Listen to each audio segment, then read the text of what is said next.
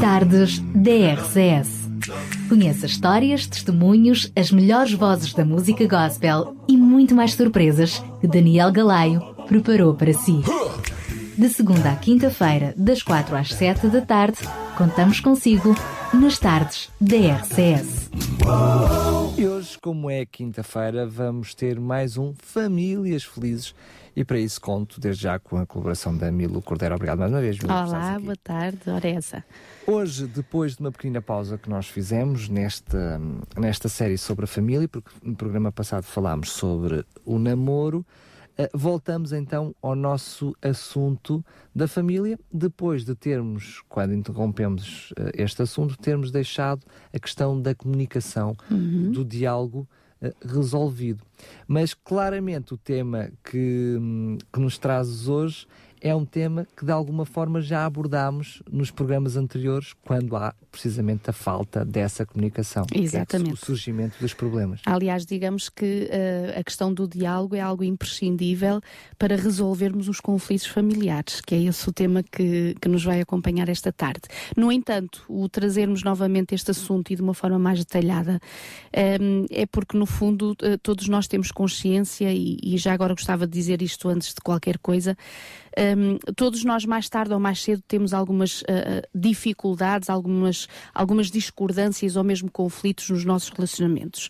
E eu gosto sempre de dizer, não é anormal nós termos conflitos ou dificuldades ou divergências, porque basta estarmos duas pessoas diferentes, convivendo durante muitas horas, basta termos um dia menos bom para realmente o conflito vir e pronto, e a divergência surgir. Personalidades diferentes. As personalidades diferentes, portanto não é anormal haver algumas dificuldades. O que não é normal é nós permitirmos que essas dificuldades, essas divergências, esses conflitos não sejam resolvidos, e ao não serem resolvidos criarão exatamente a separação e a divisão daqueles que de todo devem conviver divididos, que é no fundo a família e nos relacionamentos. Então o surpreender-nos com as divergências e os conflitos não é por aí que deve vir a surpresa, porque mais tarde ou mais cedo aliás, os teremos. Partimos do princípio que elas existem, mas existem mesmo. Ora bem, é uma realidade. Portanto, poderíamos dizer que o anormal ou estranho é que de realmente não existir conflito nenhum. Alguma coisa se calhar também não se está a passar bem. Exatamente. Ou seja, mesmo quando alguns possam dizer, olha, a nossa relação é excelente porque nós nunca nos zangamos, e é um bocado estranho isso, porque é normal e é natural, com sensibilidades diferentes, um dia ou outro alguém achar que o outro não foi tão cuidadoso ou que o outro não disse a palavra que deveria ter dito. E no fundo, Daniel, é assim, nós acabamos por crescer no nosso relacionamento ao reconciliar essas diferenças. E é essa reconciliação de diferenças que faz resolver essas anomalias, essas divergências, esses conflitos, e que nos faz crescer, então, não é? O que seria normal até mesmo, apesar de usar a mesma expressão que tu usaste, no sentido de dizer que nós nunca nos damos, nós sempre nos demos bem, nunca discutimos.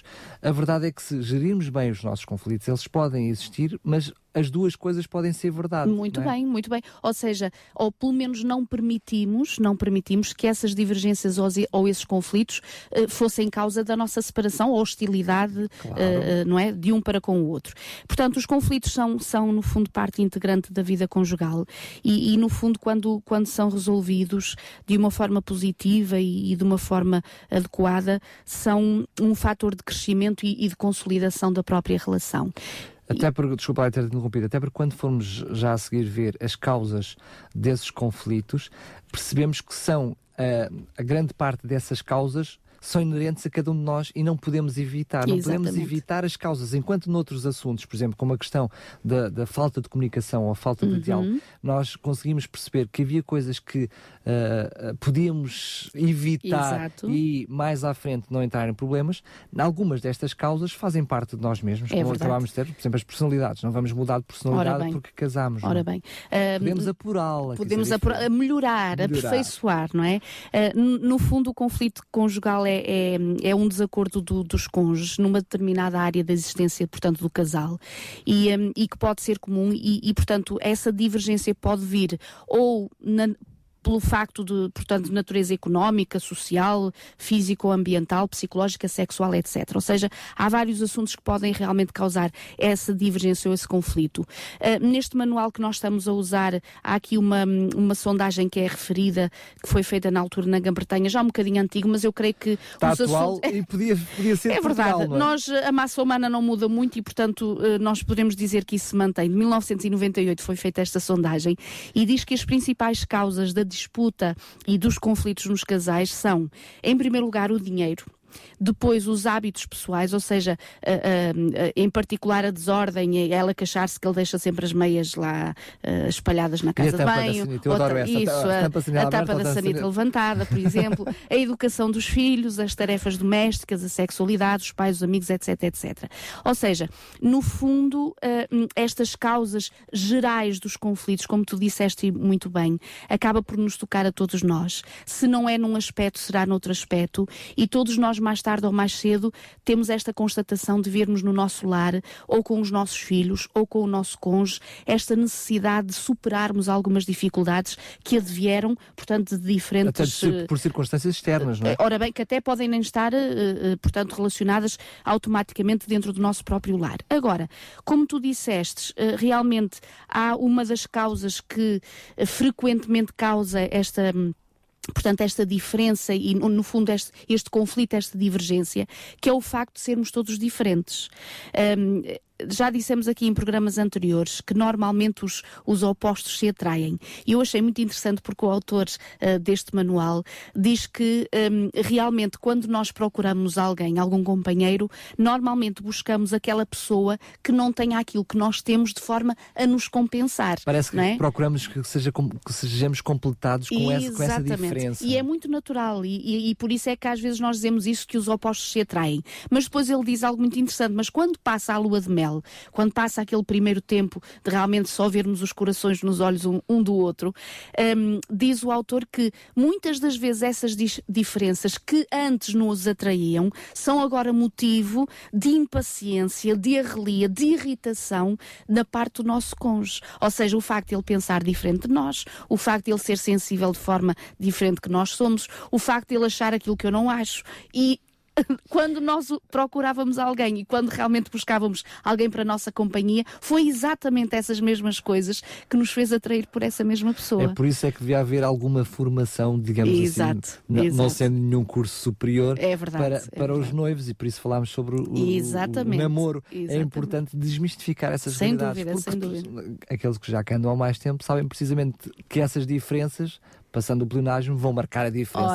Ora bem. Por isso, se calhar de forma muito rápida, em relação às diferenças, como não permitir que as mesmas possam ser motivo... Ou como tirar partido delas. Exatamente. Ou não ser motivo de grandes conflitos que tenham muita dificuldade em ser resolvidos. Em primeiro lugar, reconhecer a importância dessas mesmas diferenças. Ou seja, como nós dissemos, se houve um período na nossa vida que nós até achamos oportuno e interessante que o nosso cônjuge fosse diferente de nós, por que não revermos esse pensamento que anterior nós tivemos e que já ficou esquecido, entretanto, de realmente tirarmos esse partido, reconhecer que essas mesmas diferenças nos complementam e realmente nos aperfeiçoam e nos completam, portanto, na sua totalidade. O que é bonito nessas diferenças é que ela depois promove um crescimento de ambos, não é? Exatamente. Porque como são diferentes, ou seja, dessas duas maneiras de pensar diferentes, vai surgir um consenso de uma terceira que beneficia a ambos. Ora bem, aliás, se eu tiver esta sensibilidade de, ao contrário, de achar a diferença do meu cônjuge ou dos meus filhos ou de com quem eu trabalho, não importa,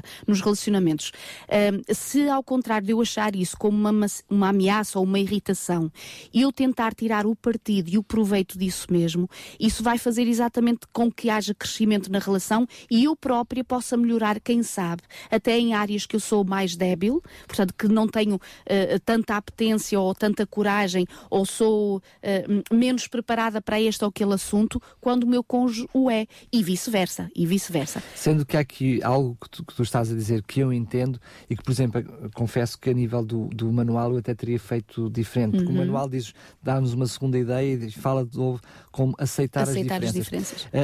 Eu deveria ter, na minha opinião, deveria ser ao contrário, ou seja, eu deveria aceitar a diferença do outro para depois lhe dar a importância no sentido de, independentemente desta ordem, mas é na medida em que nós aceitamos a opinião do outro que ela passa a ter importância para nós. Exatamente. E que nós a valorizamos. É verdade. E repara, e aqui quando diz o aceitar a diferença, é no fundo não tentar julgar se aquela opinião ou aquela atitude é em si mesma má ou boa. Porque nós catalogamos e pomos logo, portanto, o catálogo dizendo foi bom, foi mau, acho que sim ou acho que não. E basta ser diferente para normalmente já termos uma postura defensiva. E devia ser ao contrário. Devíamos ter uma postura proativa no sentido de tentar perceber o que é que está ali diferente que eu não tinha pensado nisso. E repara, Daniel, quando nós estamos conversando com o nosso cônjuge ou os nossos filhos ou quem seja, se há alguém que tem uma opinião diferente da nossa ou que a priori parece não vir ao encontro daquilo que eu acho que eu penso, eu naturalmente digo, pronto, aquela pessoa está contra mim, ou aquela pessoa não me aprecia, ou o meu cônjuge não gosta tanto de mim assim, se não dizer o que eu digo. O que eu digo nunca está certo. Exato, ou seja, ou menosprezamos a nós, ou no fundo culpabilizamos o outro de não vir ao encontro exatamente daquilo que eu acho e aquilo que eu penso. E quando nós dizemos aceitar as diferenças, sem dúvida que o sentirmos amados e aceites vem neste sentido de realmente reconhecermos que o outro aceita possivelmente a nossa sensibilidade diferente, a nossa palavra diferente, mas também é importante falarmos sobre essas diferenças, porque exatamente para darmos a entender ao outro que não é uma questão de gostar ou deixar de gostar, ou se gosta mais ou se gosta menos, mas é dizer simplesmente porque penso diferente, porque sinto diferente, e no fundo construírem juntos e verem, olha, afinal ele está a achar ou a pensar diferente, mas não é a minha pessoa que está em causa, ou não é o amor que ele me tem que ficou em causa. Não é? Até porque quando essas diferenças não são faladas, podem-se arrastar por anos em que um dos cônjuges pensa que o outro está perfeitamente em conformidade com aquele tipo de produto, ou com aquilo que ele faz, ou com aquilo que ele diz, e o outro pensa até de uma forma diferente. Se não houver esse diálogo, eu lembro-me de nós, num programa cá, no passado, termos falado de um exemplo de alguém que cozinhava e fez uma comida que não apreciava o outro. O namorado não apreciava, mas não disse nada para não fazer a desfeita, e essa pessoa levou anos a fazer aquela comida e só muito mais tarde é que percebeu que estava a fazer aquela comida sem ser apreciada. Então é um pequenino exemplo que muitas vezes transposto para assuntos mais sérios se torna num desgaste num relacionamento que não há necessidade, porque basta haver um diálogo simples. Olha, eu não gosto de ver este tipo de programas, por exemplo. Eu não me satisfaz este tipo de música. Exato. Olha, passear por este tipo de sítios não estou a dar apenas assim, ou não gosto que me fales assim dessa maneira, por exemplo, ou com esse tom de voz. Exatamente. Eu até sei que tens razão, mas olha, quando tu falas com esse tom de voz, eu sinto-me machucado, machucada.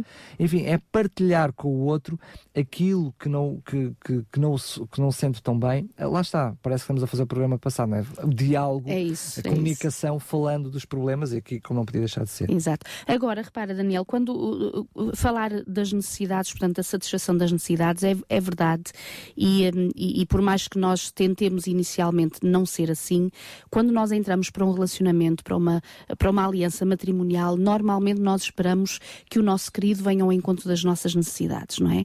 Mais do que aquilo que nós temos aprendido, e sabemos que é isso o princípio bíblico, de entrarmos para qualquer relacionamento para irmos ao encontro da necessidade de outro. Nós, no fundo, estamos sempre a aguardar que realmente aquela pessoa, seja ele, seja ela, sejam os filhos, sejam os pais, venham ao encontro das nossas próprias necessidades. Por isso é que nós estávamos a dizer no início, vai-me completar. Exatamente. Tem que acrescentar alguma coisa a mim. Exatamente. Raramente perguntamos o que é que eu tenho para acrescentar à vida de outra pessoa, não é engraçado? E repara, o ingrediente para um bom casamento é, no fundo, descobrir quais as necessidades do outro. Onde é que ele é mais sensível, o que é que ele mais requer, o que é que ele mais precisa, para realmente eu ir ao encontro dessa mesma necessidade. Agora, tendo isto como base e em mente, também é importante lembrar que não há pessoa alguma que possa satisfazer na totalidade todas as nossas necessidades. E às vezes nós, neste ponto, porque encontramos o homem da nossa vida, encontramos a mulher da nossa vida, finalmente temos os filhos que nós ambicionávamos, e às vezes há um ou outro momento que nós nos questionamos, mas porquê é que o meu marido não me completa, parece que a 100%? Porquê é que a esposa não completa, parece que a 100%? Porquê é que os filhos, e agora criados, parece que não me dão a atenção que eu acho que deveriam de dar? Parece que fica sempre ali alguma coisa que falta. Porque temos que ter consciência que, seja qual for a pessoa, qualquer pessoa não pode, na totalidade, satisfazer todas as nossas necessidades. Nem todas as necessidades da mesma medida, da mesma maneira. Exatamente. Há um estudo muito interessante que fala sobre isto, que diz sempre que a maior necessidade do homem e da mulher é aquela que não está satisfeita. Portanto, ou seja, nem sequer é concretizada. Exato. Porque se eu tenho um conjunto, e há, aliás, dos livros que já nós no passado demos algumas referências, há um livro dentro deste sobre a família, sobre casais, que é as mulheres são de Marte, os homens são de Vênus, ou vice-versa. Portanto, será que são planetas diferentes? Os homens de Marte, mulheres de Vênus. Em que ele diz claramente, ou seja, num estudo entre milhares e milhares de casais, que nas 10 necessidades básicas do homem, nas 10 necessidades básicas da mulher, as 5 primeiras do homem são as 5 últimas da mulher. Exato. E vice-versa. E outro livro, como As Linguagens do Amor, vai exatamente no mesmo sentido. Ou seja, nós temos necessidades diferentes, temos que as conhecer. Exato. Só que se alguma dessas, imaginemos, destas 5 principais, não está a ser satisfeita, essa passa a ser a nossa maior necessidade. E até pode ser em alturas diferentes da vida. O marido, a esposa, por questões do trabalho, circunstâncias da vida, mais um filho que nasce. Exato. Há uma outra necessidade que passa a ficar de lado e essa passa a ser a maior necessidade. Exato. Porquê? Porque é que não está a ser suprida. Então, mais uma vez, o diálogo, não é? Verdade. Primeiro conhecê-las, saber quais são, dialogar e perceber, olha, eu gosto mais disto, a minha necessidade é aquilo.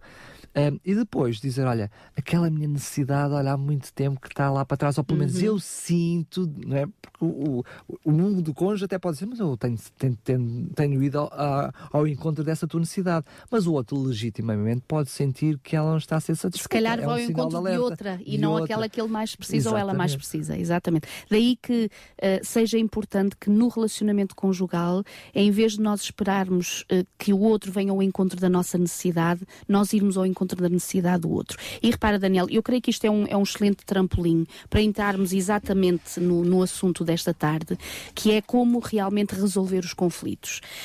Já dissemos e voltamos a repetir. Quando eles já estão instalados, não é? Quando tudo aquilo que estamos a falar antes ora bem. E também não fiquemos angustiados se realmente nós não conseguimos evitar o conflito ou a divergência surge. E voltamos a dizer aquilo que dissemos no início. Portanto, é natural, pode acontecer que realmente haja um dia, haja uma conversa que nem sempre foi na orientação que eu mais desejava, ou que o outro dá a entender que eu não fui ao encontro daquilo que ele mais desejava. Portanto, é normal essas coisas acontecerem. Então, quando surge a divergência, quando surge o conflito, um dos primeiros passos que nós devemos tomar é, em primeiro lugar, identificar qual é o problema. Parece mais simples do que é, não é? Parece muito simples. E nós perguntamos assim, porquê é que é tão complicado? É verdade. Porque isto é uma realidade. Às vezes nós entramos em discussões, ou melhor, quando damos por elas, já estamos em discussões. Nem sabemos como é que começou. Nem estamos, e se quisermos apurar qual é realmente a base da nossa divergência e do nosso conflito, sinceramente às vezes não temos consciência de qual seja. E não sei se já viveste essa experiência, mas eu lembro de situações de quando confronto alguém que teve um problema, já me aconteceu, eu disse, olha, mas vocês discutiram porquê? O que é que esteve na base? Quando falta a razão, exatamente porque não se consegue identificar, começa-se a apontar problemas do passado que nada teve a ver com aquilo, que depois se transporta para sempre no tempo. Sempre é assim, sempre acontece, porque ela faz isto, não tem nada a ver, ou que ele faz aquilo, não teve nada a ver com aquele momento. Ou seja, tentam justificar aquela raiva que sentem, aquela tristeza, aquela angústia que sentem naquele momento, com coisas recalcadas, que estão lá por trás do tempo, que nem se sabe muito bem como é que aquele momento é exato. E quando queremos dizer, então, mas vamos tentar resolver este problema concreto. Identificar para tentar resolvê-lo. Às 2x13, com honestidade, chega à conclusão, mas olha, na realidade nem houve problema sabemos. Nenhum, É verdade. Aliás, Daniel, e esse aspecto que tu estás a dizer é importante, porque isso denota também que infelizmente às vezes há muitas conversas que nós temos que acabamos por não resolver coisa nenhuma. E repara, se numa determinada conversa eu naquela altura nem sou capaz de identificar o problema da altura, mas vou identificar N do passado, mostra que há muitas coisas que ainda não estavam resolvidas. Que não estavam ultrapassadas. Então, resolvendo um conflito, em primeiro lugar, identificar esse problema. Normalmente, a primeira coisa que nós constatamos é que esses mesmos problemas são sempre, têm a sua origem numa necessidade não satisfeita, seja dele ou seja dela, e têm origem, por exemplo, na questão, seja a nível da comunicação, do afeto, do apoio e inclusive da própria sexualidade, ou pode-se tratar também de um conflito de papéis, ou seja, alguém que ficou frustrado em relação a uma expectativa que tinha em relação ao outro. Por exemplo, olha, eu até contava que ele fizesse isto, ou eu até contava que ela me dissesse aquilo e as coisas não aconteceram assim como eu pensava. Ou então mesmo pode-se tratar no sentido de entre conflito de valores, ou seja, as diferenças que nós temos de pensamento em relação às finanças, à saúde, à religião, à família, etc, etc. Ou seja, é importante e como primeiro passo para a resolução dos conflitos familiares, identificar exatamente qual é o problema, na sua gênese, na sua base. Depois, e este também é muito importante, e muitas vezes nós também não somos prudentes neste momento, é esperar o momento propício para conversarmos sobre as coisas. Nem sempre, qualquer momento serve, mas também momento nenhum também não serve. Ora bem, ou seja, quando nós dizemos esperar para que o momento propício, portanto, surja para conversarmos, é no sentido de realmente termos consciência que aquele momento que nós estamos a escolher não é um momento em que de manhã nós estamos todos a correr e temos que nos despachar porque temos horários para cumprir e deixamos as coisas por conversar. Repara, se calhar isto até pode ser um dos motivos daquele exemplo que ainda há pouco falávamos, quando na altura ainda nem identificámos qual é o problema, mas vamos buscar N que estão lá para trás, porque possivelmente não foi o momento certo de os tratar e não conseguimos tratá-los. Portanto, ou o que mais comumente também acontece, que também é errado, já falámos isso também no programa passado, que é fingir que esse conflito, que esse problema não existiu e deixá-lo por resolver. Ora bem. Agora estávamos a falar e eu estava-me a lembrar naquele conjunto de livrinhos que nós já oferecemos aqui, que fizemos como oferta aos nossos ouvintes, há lá um momento que eu acho muito interessante dos autores destes mesmos livros. Ele diz que tem como princípio na sua família, no seu casamento, entre ele e a sua esposa, eles fizeram lá aquilo, o que chamam o baloiço do dia. E qual é o baloiço? É mesmo um baloiço que eles têm, portanto, à saída da casa, um baloiço de madeira. Ele diz que todos os dias, meia hora, todos os dias, depois do almoço, ele senta-se ali com a sua esposa. E nessa meia hora é dada a oportunidade, tanto a um como ao outro, de dizerem, conversarem sobre alguma coisa que ficou por conversar, de falarem sobre os seus sentimentos, sobre as suas perspectivas, sobre os seus sonhos, se é em relação aos filhos, ou se é em relação à casa, ou se é em relação uns aos outros. E depois achei muito interessante é que ele diz, e quando eu ou a minha esposa não temos nada para conversar, porque graças a Deus está tudo resolvido, baloiçam e namoram. Que achei muito bonito. Ou seja, tirar este tempo, este momento, e vai ao encontro deste segundo ponto que nós estamos a dizer, de esperar o momento certo. E às vezes, repara, Daniel, é verdade que com este corre-corre, esta vida tão atribulada, infelizmente os nossos relacionamentos perdem pela falta de tempo, de qualidade que nós dedicamos uns aos outros. Isto é uma realidade.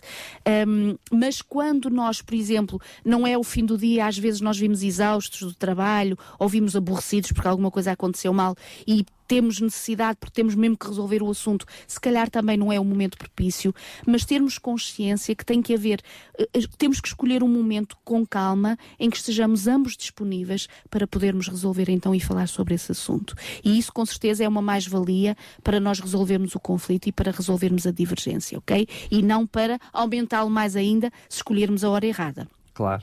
Depois, o terceiro ponto também, para resolver um conflito, já falamos disto aqui noutros programas que fizemos anteriormente, o saber escutar. Não é? Lá está, voltamos à comunicação. Ora bem, o saber escutar é a comunicação na sua forma ativa, porque muitas vezes, e quando nós estamos naquela paixão acesa de resolver conflitos, muitas vezes estamos mais preocupados em deitar cá para fora aquilo que eu sinto do que ouvir aquilo que o outro quer dizer, não é? E até nos atropelamos e nos violentamos um ao outro. Então, escutar calmamente o que o outro tem para dizer e tentar, mais do que escutar, compreender o que é que o outro quer dizer, ok? Isto, sem dúvida, ajudará também a resolver o conflito. E depois, também, como quarto aspecto, exprimir a nossa própria opinião.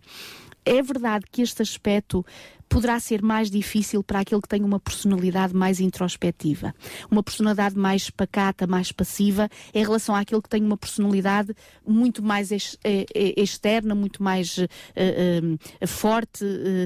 E então, quando nós falamos e dizemos exteriorizar a nossa própria opinião, que normalmente aquela pessoa que face ao outro, seja ela ou seja ele, que tem uma personalidade muito mais agressiva em relação à nossa, muitas vezes se calhar caímos nessa questão da submissão, nessa questão de dizer, olha, nem vale a pena dizer nada. Nem vale. Mas não é porque as coisas fiquem resolvidas, é simplesmente porque eu não tive a oportunidade de exprimir a minha opinião. Porque não estou eu próprio também preparado para estar a enfrentar conflitos, Exatamente. estar numa situação de conflito. Exatamente. Porque pela personalidade, há pessoas que pela sua própria personalidade evitam os conflitos, ou seja, têm dificuldade em lidar com eles, então evitam-nos e criam uma postura de submissão. Sendo que esta questão de exprimir a opinião própria, eu sei que, como estás a dizer, eu sublinho por baixo, mas tem um lado que pode ser perverso. É que normalmente, quando existe conflitos, ambas as partes, portanto, conflito implica pelo menos duas partes, ambas as partes têm a tendência de fazer cada vez mais vincar a sua própria opinião. Aqui, quando diz exprimir a sua opinião, é não escondê-la. Ora bem, para que o outro conheça o que é que eu sinto e o que é que não eu é penso. Sobrepor a minha opinião. Ela tem que ser, a minha é que tem que valer, a minha é que tem que, peço desculpa à expressão, tem que ganhar, tem que vencer nesse conflito de opiniões. Porque muitas vezes nós, num conflito, utilizamos muito eu acho, eu penso, eu sinto, é o que eu decido, é a minha opinião, é aquilo que eu tenho em mente, é aquilo que eu sempre aprendi, aquilo que eu sei. Ou então o contrário, se me permites, e que vai logo para o ponto seguinte, ou seja, o evitar as acusações. Eu saio do eu e digo, tu és sempre, e tu és sempre, e tu és só... E tu é que vales, e o que tu dizes é que tem que ser, por aí fora. Ou seja, temos que ter um bocadinho de cuidado com aquilo, é verdade, temos que manifestar aquilo que nós pensamos, aquilo que nós sentimos, e escutar com toda a tranquilidade também, e ouvir, escutar no sentido de ouvir atentamente aquilo que é a opinião do outro e depois discutir, se necessário for, ponto a ponto, aquilo que é divergente. É isso. Ou seja, esta expressão da nossa própria opinião é, no fundo, tentar que o outro compreenda e perceba porque é que eu me sinto assim e porque é que eu me estou a sentir assim. Não é no sentido de não nos anularmos. Não é de me anular. Exatamente. Não nos anularmos. Exatamente. Depois até deste ponto que nós fizemos referência e o conhecemos muito bem, que já falamos sobre ele, no sentido de evitar as acusações, o ponto seguinte, o sexto, vem algo muito importante, que é reconhecer os nossos próprios erros. É importante, mas é muito difícil. É verdade. Porque normalmente quando nós estamos nesses conflitos, nessas divergências e, portanto, nessas acusações acesas, normalmente, facilmente, como diz o Senhor Jesus, nós vemos o argueiro no olho do nosso cônjuge, dos nossos filhos, dos nossos colegas, e dificilmente vemos a trave que está no nosso. Portanto, é sem dúvida um ponto muito importante, reconhecer os nossos próprios erros, ou seja, muitas vezes no diálogo que nós estamos a conversar, nós até começamos, permite-me dizer assim, começamos o diálogo no sentido de resolver o conflito a ter razão naquilo que nós estávamos a exprimir, mas depois quando o outro dá a sua opinião, repara, estamos agora a buscar o ponto que nós dissemos, nós até acabamos por compreender, olha, afinal nem tinha constatado que eu realmente tinha errado nisso. Repara, coisas que nós nem tínhamos consciência que nós erramos e que realmente fizemos que não estava correto e que acabamos por magoar o nosso querido, os nossos filhos, ou seja, aquele com quem nós estamos a conversar. Sabes que este aspecto faz-me recordar um versículo que nós encontramos em Efésios, e Efésios no capítulo 4 e no versículo 2 traz aqui várias palavras que nós achamos que são muito simples, mas que só este versículo vivido por cada um de nós, e muitos dos conflitos e divergências ou eram evitados ou eram superados de forma extraordinária. Diz assim, Efésios 4:2, o apóstolo Paulo: sejam modestos, humildes, pacientes e tolerantes, mostrando assim que se amam uns aos outros. Repara, quando eu li este versículo e fui ver a palavra modestos, mas o que é que a modéstia tem a ver com a questão da humildade, paciência? Mas repara, quando nós vamos ao dicionário e neste contexto em que o apóstolo Paulo está a referir, que é no fundo de nos amarmos uns aos outros, o que é isto? São relacionamentos. É como é que nos tratamos uns aos outros. quando o apóstolo Paulo diz nós devemos ser modestos, é no sentido de sermos moderados, e achei interessante que o dicionário diz sem orgulho. E muitas vezes, quando nós há pouco dizíamos que um dos aspectos importantes é reconhecermos que nós erramos, às vezes, se calhar no nosso pensamento já passou muitas vezes a consciência que até erramos, mas o nosso orgulho impediu que nós reconhecêssemos diante do nosso cônjuge ou dos nossos filhos ou dos nossos pais que realmente nós erramos, o orgulho, infelizmente. E por isso é que o Senhor diz, sejam modestos. Repara, esta questão de sejam humildes é no sentido de termos esta capacidade de reconhecer os nossos próprios erros, esta humildade que vem de Deus. E depois, quando ele diz pacientes, o dicionário, uma das primeiras definições que ele fazia era sofrer sem reclamar. Eu disse, uau, sofrer sem reclamar. E isto até parece assim um bocado masoquista e até tentado à violência, e o outro que se nega e que se cale. Não é nesse sentido. Quando diz o sofrer sem reclamar, é no sentido de esperar tranquilamente que as coisas se vão resolver. Ou seja, não deixamos de ser nós, não é de todo o submetermos a sermos violentados ou oprimidos, mas é no fundo esta paciência de até olhar para o nosso cônjuge e ele está ali com aqueles fumos todos a lançar aquelas palavras e aquelas frases que realmente não estão a ser prudentes, e nós olharmos e em pensamento com Deus dizermos assim, Senhor, dá-me paciência, daqui a bocadinho isto tudo já passa e ele até vai ver que foi imprudente, ou que ela foi imprudente, ou que eles disseram isto que não deviam. Dá-me paciência. Mas guardar no nosso coração a estima, não acalentar no coração a hostilidade que vem em resultado dessas palavras, mas essa estima, essa paciência, esse amor que Deus dá para aguardarmos que a nuvem passe. Que a nuvem passe, não é? Eu sou mais daqueles que precisa de orar ao Senhor, dá-me humildade, que é para ser eu a calar-me. Okay. O que é que eu quero dizer?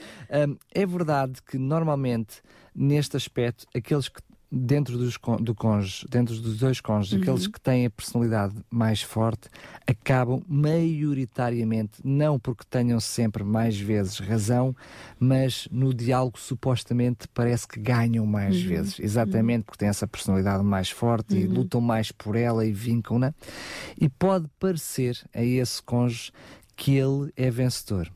Mas o casal de certeza que não é vencedor. Não é? Aliás, Daniel, quando há pouquinho nós vamos falar sobre as atitudes em relação ao conflito, como deve ser a nossa postura, nós acabamos por compreender que na resolução de um conflito, quando nós verdadeiramente nos amamos um ao outro, não há esta questão do vencido e do vencedor.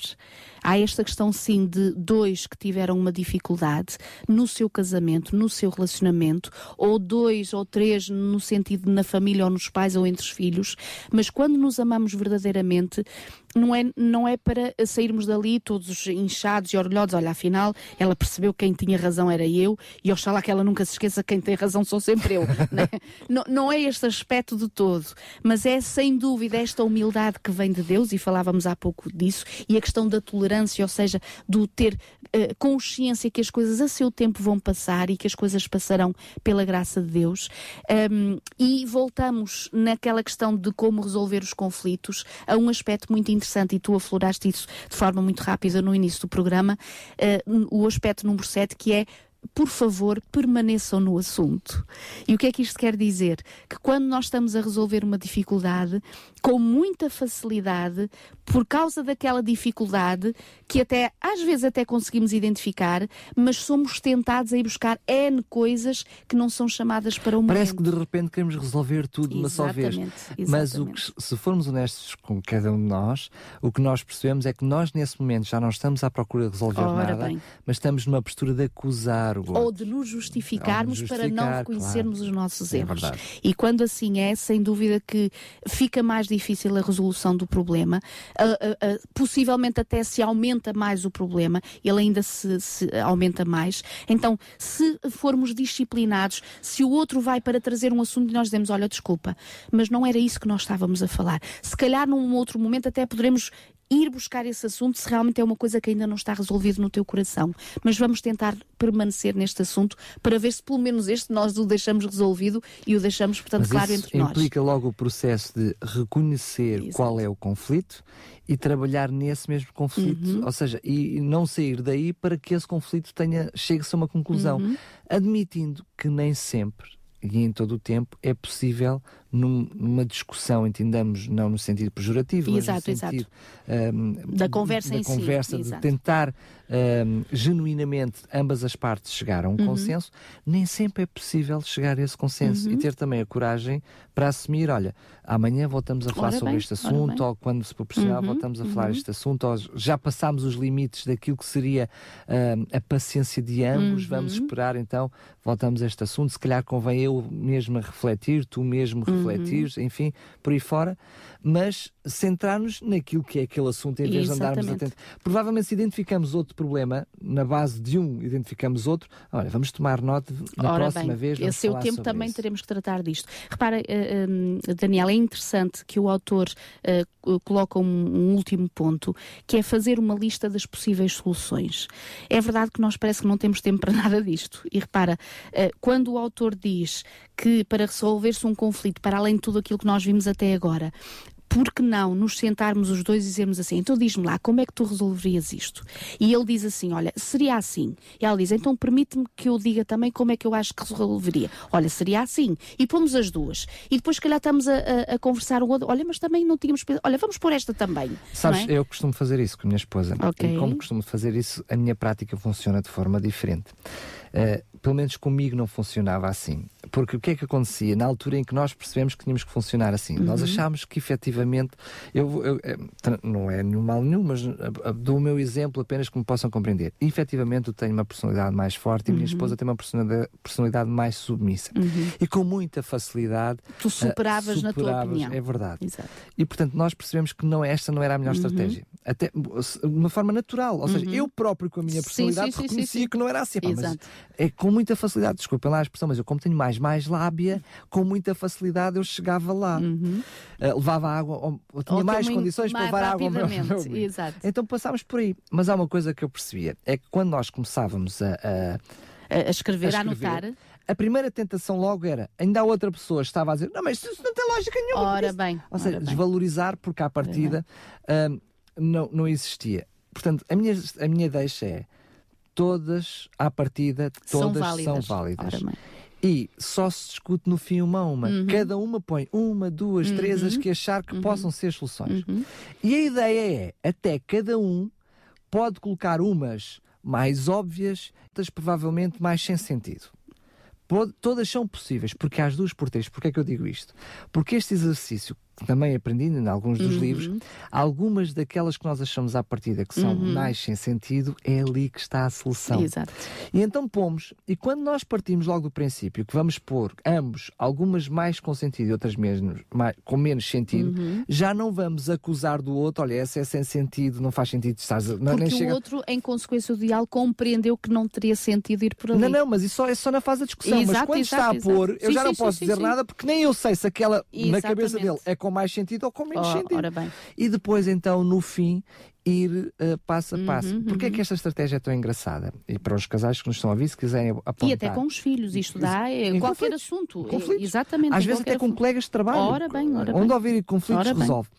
Porque às 2 por 3, quando vamos colocando por escrito, para já a nossa mente já funciona de forma diferente. Exato. A nossa análise e a nossa postura de escuta já é diferente. Exato. E depois, quando vimos 7, 8 ou 9, às vezes no conjunto de todas sai uma outra solução. Ou nós próprios, que achávamos que tínhamos razão, ao olhar para as outras, nós começamos a dizer, bom, se calhar por ali também não era pior. E já não fere tanto o meu ego, porque a seguir, pronto, então vamos chegar aqui a um consenso, olha um bocadinho dali, um bocadinho daqui, e parece que disfarça mais. Enfim, porque é que eu digo isto? Não havia, lá está, o nosso orgulho deveria permitir uma abnegação total para perceber se está ali a razão, então é ali, vamos calar, e ponto final, fecha. Mas nem sempre é assim. E às vezes é difícil chegar a esse ponto. E às vezes temos que fazer algumas estratégias como estas que simplificam o processo, né? Pôr por escrito, partilhar, olha, eu acho que podíamos fazer assim, e depois discutir passo a passo. E repara, Daniel, nem sempre às vezes é só o orgulho também, às vezes até estamos genuínos a defender aquela nossa postura, porque ainda não... Convictos de que temos razão. Porque achamos sinceramente que aquilo é o melhor que nós podemos dar à nossa esposa, aos nossos filhos, ao nosso marido. E às vezes, como diz o profeta, o nosso coração é enganoso, porque uma coisa que nós achamos, quando nós temos tempo de qualidade para conversarmos uns com com os outros nos vai mostrar que afinal não era só exatamente como eu estava a pensar, e mostra-me no fundo todo o equilíbrio, todo o quadro que a priori me faltava, porque eu tenho a minha própria sensibilidade. Aliás, não é? nos conflitos familiares, às vezes, ou na grande maioria, estamos a falar entre 60% a 70% dos casos, o ângulo é que é diferente, mas a visão até é a mesma. Exato. E é bonito que quando se começa a perceber esta diferença, às 2x3 até estão os temas. Isto é tão engraçado. Quem está por fora não é nada engraçado de quem os vive. Exato. Porque traz um momento de discórdia e tristeza no casal.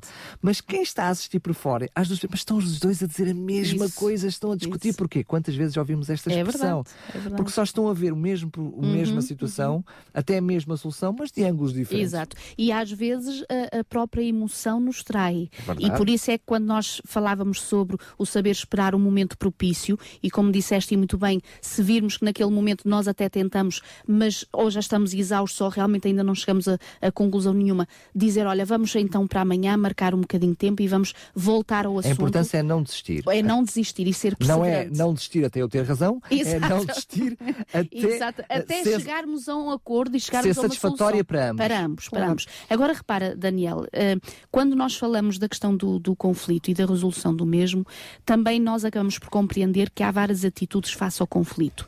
E há algumas que são positivas e há outras que são negativas. É verdade que quando os conflitos provêm e dão uma oportunidade a que nós nos possamos, portanto, na resolução destes conflitos, nós possamos, ao superá-los, crescer. Também é verdade que os conflitos que não são resolvidos e que são enterrados naturalmente surgem mais lá para a frente, ressuscitam para trazer ainda mais desgraça, ainda mais desaire, portanto, ao casal ou à família. E muitas vezes eles ganham uma dimensão, uma proporção que não teria se fossem resolvidos na altura, não é? Porque há outras atitudes, e isto também acho que é importante dizermos, há outras atitudes que podem ocorrer durante esse período em que nós enterramos o nosso machado de guerra, mas a vontade de guerrear está lá, porque o conflito não foi resolvido, e que há atitudes que não têm nada a ver com aquela situação, mas nós já vamos achar que tem a ver com aquela questão que ficou por resolver, e isso vai alimentar em nós algo que na realidade nem existe. Exatamente. E o outro ficará a olhar para nós e dizer, mas de onde é que isto veio? Porque nem estava a ter consciência que pudesse haver alguma coisa que ainda não estivesse resolvido. Então repara, quando nós falamos da resolução de conflitos, há várias atitudes que nós podemos ter, e ainda há pouco falávamos sobre a questão da personalidade, e é verdade. Por exemplo, no seio de um conflito haver pelo menos um que se possa retrair. E o que é que isto quer dizer? Ou seja, pode haver um que tende a admitir-se ou mesmo fugir, ou também fingir que não está a ver o problema, simplesmente, ou até negá-lo, inclusive até pode negá-lo, não querer ver, simplesmente porque não quer, não tem capacidade para chegar a uma resolução ou discussão ou até pela personalidade tem dificuldade a lidar com qualquer uma dos conflitos. Ora bem, e repara, porque é que esta atitude é muito negativa? E é negativa porque o assentimento, ou seja, aquilo que pareceu ele estar de acordo, é apenas fachada, porque lá no fundo a pessoa ou fugiu, ou negou, ou realmente não enfrentou a realidade, portanto é apenas uma fachada, e é ou por medo de afirmação pessoal que vai acabar por minar a saúde no relacionamento. Ou até por uma autoestima momentânea muito em baixo, e que não esteja com disposição de ainda partir para uma discussão, para um conflito, enfim, e isto pode acontecer até independentemente da personalidade. Exatamente. Em alturas diferentes da vida, por isso é que, como falávamos há pouco também, temos que ver a atitude certa. Exatamente. Não é numa altura em que um dos cônjuges até está a passar por uma situação difícil, que eu vou-me lembrar agora, claro está, que não seja nada que tenha ocorrido entretanto, se ocorreu naquele momento, vamos resolvê-lo, não é óbvio, não vamos deixar para amanhã aquilo que podemos fazer hoje. Mas não vamos buscar coisas do passado para resolver agora, numa altura em que o outro não está no mesmo pé de igualdade, pelo menos de disposição, de ânimo, de autoestima, para poder contribuir para um diálogo, para uma resolução, pelo menos de pé de igualdade. Muito bem. Claro. Reparem, em oposição àqueles que se possam retrair, que é uma atitude que não ajudará de forma alguma a resolver o conflito, há o outro oposto, que é ganhar a todo custo. Então, quando se juntam essas duas realidades, está um caso bonito. Não, mas quando se junta isto é rápido de resolver, porque o que ganha a toda a força já ganhou, e o outro nem valeu a pena pensar. Mas é que está um caso bonito. Esse é daqueles que chegam, olha, eu nunca me chatei com a minha mulher. Mas seguramente alguma coisa está aí para se resolver. Claro. Para se resolver. E certamente prazo, que não é o casal que está a ganhar. Ora, é isso que eu que ia dizer. E a longo prazo, seguramente, depois as consequências virão. Poderá durar durante algum tempo, mas as consequências depois virão. E repara, quando há alguém que no relacionamento tem esta postura de ganhar a todo o custo, ou seja, são os ganhadores que no fundo não pensam no outro, pensam só que realmente nos seus próprios sentimentos, nas suas próprias necessidades, nos seus próprios direitos, e para estes, ou seja, as relações pessoais são no fundo secundárias relativamente à sua própria necessidade de terem sempre razão. Ou seja, eu tenho que ter sempre razão. Mesmo que eu veja que a esposa ou o marido ou os filhos até tenham um mínimo... Não, mas eu é que tenho que ter sempre razão. Isto, de forma alguma, é uma atitude positiva para a resolução de um conflito. Eu vou ser um bocadinho bruto, porque vou usar a expressão bruto, mas para as pessoas nos perceberem. Normalmente, aquele que acha que tem sempre razão, não é? Que tem esta atitude mais bruta, de que acaba por ser mais embrutecido. Porquê? Porque não cresce. Exatamente. Ou seja, como vimos no passado, que o diálogo ajuda a crescer e que a diferença, a formas diferentes de pensar ajuda ao crescimento de ambos, a verdade é que quando eu acho que tenho sempre razão e até arrumo o assunto logo daquela maneira, eu estou-me a privar a mim mesmo de crescer como ser humano. É verdade. E repara, Daniel, neste relacionamento, quando nós amamos mais o nós do que o eu, porque nos relacionamentos familiares tem que ser assim, amarmos mais o nós do que o eu, nós até vamos dar graças a Deus pela oportunidade de algo e até de diferença que possa haver, porque sabemos que isso ajudará a crescer o nós, não o eu, o nós. Sendo que por isso é que eu acho bonito, quando cresce o nós, o eu cresce. Isso, porque cresce os ambos lados do nós. Isso. Portanto, é aí que eu cresço. Porque quando eu quero crescer o eu acabo por não crescer. Ora bem. Por isso é que, em conclusão desta questão das atitudes perante um conflito, a melhor delas é aquele que diz ser assertivo. E o que é isso? É uma palavra assim que pode não ser muito fácil de compreensão. A pessoa assertiva é aquela que afirma os seus direitos, repara, expressa as suas necessidades, não está em causa, os seus valores, as suas preocupações, as suas ideias pessoais, de um modo direto e apropriado, ao mesmo tempo que não vai violar as necessidades do outro e respeita o seu espaço pessoal. Repara, Daniel, o que é isto? É poder ser tu mesmo, mas tu mesmo no sentido não de um tu egoísta ou de um eu egoísta ou daquele que se impõe, mas é a sensibilidade que se exprime de forma natural daquilo que eu acho, daquilo que eu penso, daquilo que eu considero, mas sem violar, no fundo, o espaço do outro e também a opinião do outro. O ser assertivo é não deixares de ser tu, mas de ser tu sensível àquele que também tem necessidade de ser ele.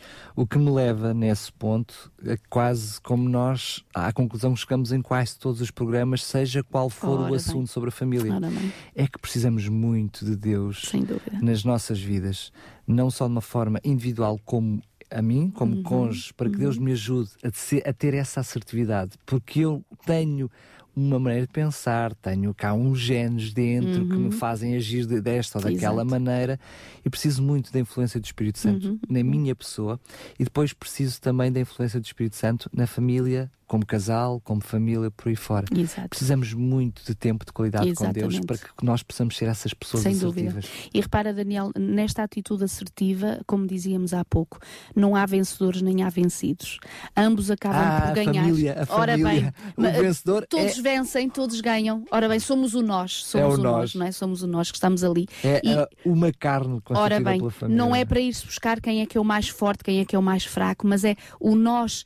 Graças a Deus, Deus pôde operar, Deus pôde agir através de nós, em nós, para chegarmos a uma conclusão que só trouxe bem e só trouxe a bênção a toda a família e, portanto, a todos os elementos da família. No entanto, e achei isto muito interessante, quando falamos de assertividade, alguns queridos podem nos estar a ouvir nesta altura e dizer assim, pois, mas eu não sou assim.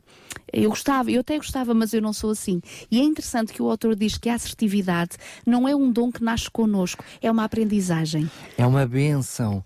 É uma bênção que seja assim, porque senão eu também estava feito. Deste lado dos microfones também estava feito, porque eu também não sou nada assertivo. Ou seja, preciso dessa bênção de Deus. E esta bênção é um dom que Deus nos pode dar, que é aprendido, que é algo que diariamente pode ser construído junto. Ou seja, eu tanto posso hoje estar a ajudar o meu cônjuge a poder crescer neste aspecto, como Ele a mim amanhã também neste aspecto, e com certeza que se nós formos por esta via, sairemos todos vencedores.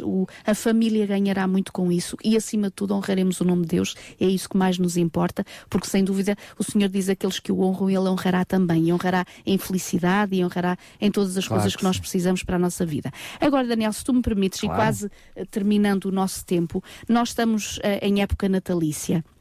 Para a semana nós não estaremos aqui, nem na outra semana. Creio que é a altura para dizermos até para o ano, daqui a bocadinho. É verdade, é verdade. Nós nos veremos depois daqui, ou pelo menos em direto estaremos aqui daqui a 2 semanas. E quando eu estava a pensar sobre o assunto desta tarde, também que nós já falamos, e também de uma mensagem que eu gostava muito de deixar para as famílias nesta época natalícia, eu recordei-me desta passagem do profeta Isaías, que no ano 600 e muitos antes de Jesus nascer, pelo Espírito de Deus, ele já estava a profetizar o nascimento de Cristo. E em determinada altura, no capítulo 9 de Isaías e no versículo 6, ele diz assim: porque um menino nasceu, ou seja, já estava a profetizar o nascimento de Cristo Jesus, um menino nos nasceu, um filho se nos deu, o governo está sobre os seus ombros e o seu nome será. E acho extraordinários nomes que são aqui considerados para este que haveria de nascer, que seria Jesus. Maravilhoso, Conselheiro, Deus forte, Pai da eternidade e Príncipe da paz. Para Daniel, eu gostaria muito de deixar para todas as famílias que nos escutam nesta hora este ingrediente extraordinário e fundamental à felicidade das nossas famílias, que é este Deus maravilhoso. Reparem, Ele é algo de maravilhoso. O que é a palavra maravilhoso? É uma coisa que nos transcende, é uma coisa que quando nós dizemos, por exemplo, comemos alguma coisa ou vemos alguma coisa extraordinária, nós dizemos maravilhoso, ou seja, é uma coisa que nos preenche na totalidade. Portanto, é assim este Deus, este Jesus que veio até nós. Este conselheiro, repara, Daniel, e nós vamos ao encontro de muitas coisas que vimos nos programas todos para trás. Por isso é que trazemos a palavra de Deus, por isso é que trazemos a mensagem bíblica, porque é o conselho que todos nós precisamos da parte do Senhor para os nossos relacionamentos felizes, para essas famílias felizes que nós ambicionamos ser. Este Deus forte, ou seja, que está presente, que tem todo o poder, que é omnipotente, omnipresente e omnisciente. Este Pai da eternidade, ou seja, nós não estávamos cá, nem os antigos estavam, ou os futuros estarão. Deus já era, Deus é e Deus será. Portanto, esta eternidade. E, acima de tudo, nesta época também, e para as nossas famílias, este Príncipe da Paz. Todos nós almejamos esta serenidade, esta paz na nossa família. E repara que eu achei muito interessante é que se o profeta Isaías dizia este nascerá e terá estes nomes, em Mateus nós vamos ver a concretização desta profecia em Mateus 1, no versículo 23, que diz: e a Virgem dará à luz um filho e lhe chamará Emanuel, que quer dizer Deus conosco. Então, queridos, e para todos aqueles que nos escutam nesta tarde, nunca se esqueçam desta realidade e é a maior certeza que nós temos na nossa vida, é que Jesus nasceu, Jesus veio a este mundo. Nós estamos numa época que recordamos exatamente isso, o seu nascimento, que veio com a intenção de salvar, intenção de poder realçar de todas as pessoas as suas virtudes, não os seus defeitos. Então entremos neste espírito, na nossa própria família, e que estes momentos de paz que nós almejamos nesta época, não seja só nesta época, e costumamos sempre dizer que Natal é todos os dias, que assim seja no seio da nossa família, com a presença deste, que é a razão do Natal, que é Jesus, e desejo a todos uma época natalícia muito feliz, um início de ano abençoado por Deus, e quem sabe o início de famílias felizes, ainda mais felizes na presença de Jesus. Muito bem, obrigado Milu mais uma beijinho vez, para despedimos-nos, todos. Marcamos encontro, então não até para a semana, Isso. mas daqui Até a para 3 o ano. semanas, até para o ano, Até para o ano, se mas Deus quiser. no próximo programa eu vou deixar já assim um apetite, porque eu vou-vos confessar, quando eu olhei, nós já falámos várias vezes no manual, nós estamos a seguir o manual Construir em Amor, e não falámos ainda aos nossos ouvintes, mas já falámos várias vezes do manual, eles devem estar a perguntar, mas manual? Exato. Quem sabe se um dia não há uma oferta destas? Estamos a pensar nisso, mas estamos a pensar, aliás, já a bem da verdade, já pensámos mesmo nisso. Exato. Mas estamos a preparar um momento específico para o fazer. O próximo tema é a sexualidade humana. Eu estava a dizer que confesso que quando estava a preparar o nosso programa de hoje e chego à última parte e vejo sexualidade humana, eu pensei, mas haverá sexualidade divina? Enfim, é um assunto que deixo em aberto para quem está do outro lado. Se calhar há muito a aprender, é verdade, é verdade. Então um beijinho, Deus. Tardes DRCS. Conheça histórias, testemunhos, as melhores vozes da música gospel e muito mais surpresas que Daniel Galaio preparou para si. De segunda à quinta-feira, das 4 às 7 da tarde, contamos consigo nas Tardes DRCS.